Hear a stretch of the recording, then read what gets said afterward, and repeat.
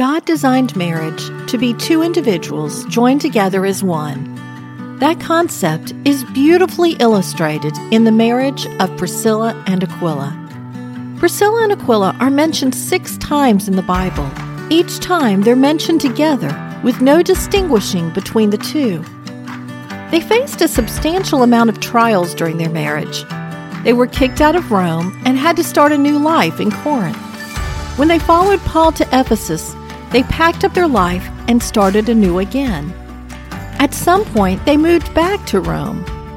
It couldn't have been easy moving so many times, but they took it in stride, following God wherever He led and serving Him wherever they could. Priscilla and Aquila put God before themselves. They focused on how they could serve rather than how they could be served. Priscilla and Aquila knew each other's strengths and weaknesses and worked within them. They weren't competing with each other, they complemented each other.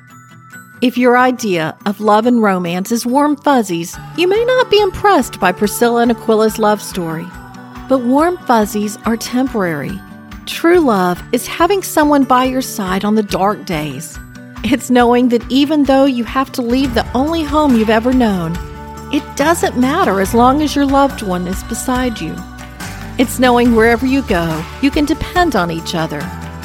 It's understanding that you each have your strengths and weaknesses, and rather than focusing on your strengths and your partner's weaknesses, you concentrate on their strengths and your weaknesses. True love involves selflessness and sacrifice. It's not easy, but it's worth the work. I'm Sharon Wilharm, host of All God's Women. Go to allgodswomen.com to further your study of women in the Bible. If you enjoy listening to All God's Women podcast and radio show, you're going to love my brand new Women of Prayer Bible study. Get to know the character of God by studying the prayers of women in the Bible. Grab your copy today, available in paperback and Kindle.